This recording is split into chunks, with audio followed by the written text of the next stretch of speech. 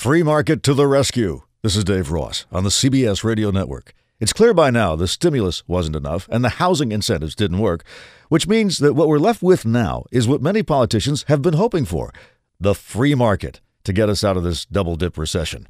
So far, the figures on job creation show the free market is exercising its freedom to do nothing.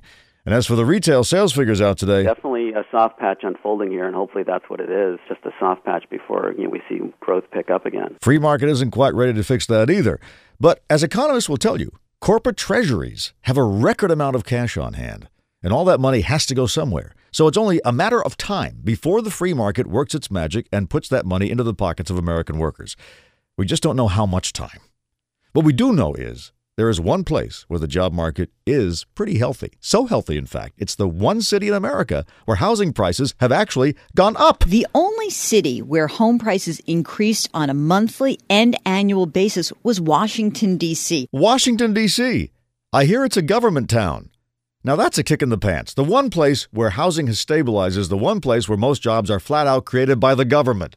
But don't worry. That government is finally under the control of a new crop of politicians who believe in the free market and who can now sit there in their prosperous little enclave watching the rest of us carry out their little experiment, trying to find out where they hid the cheese. Now this.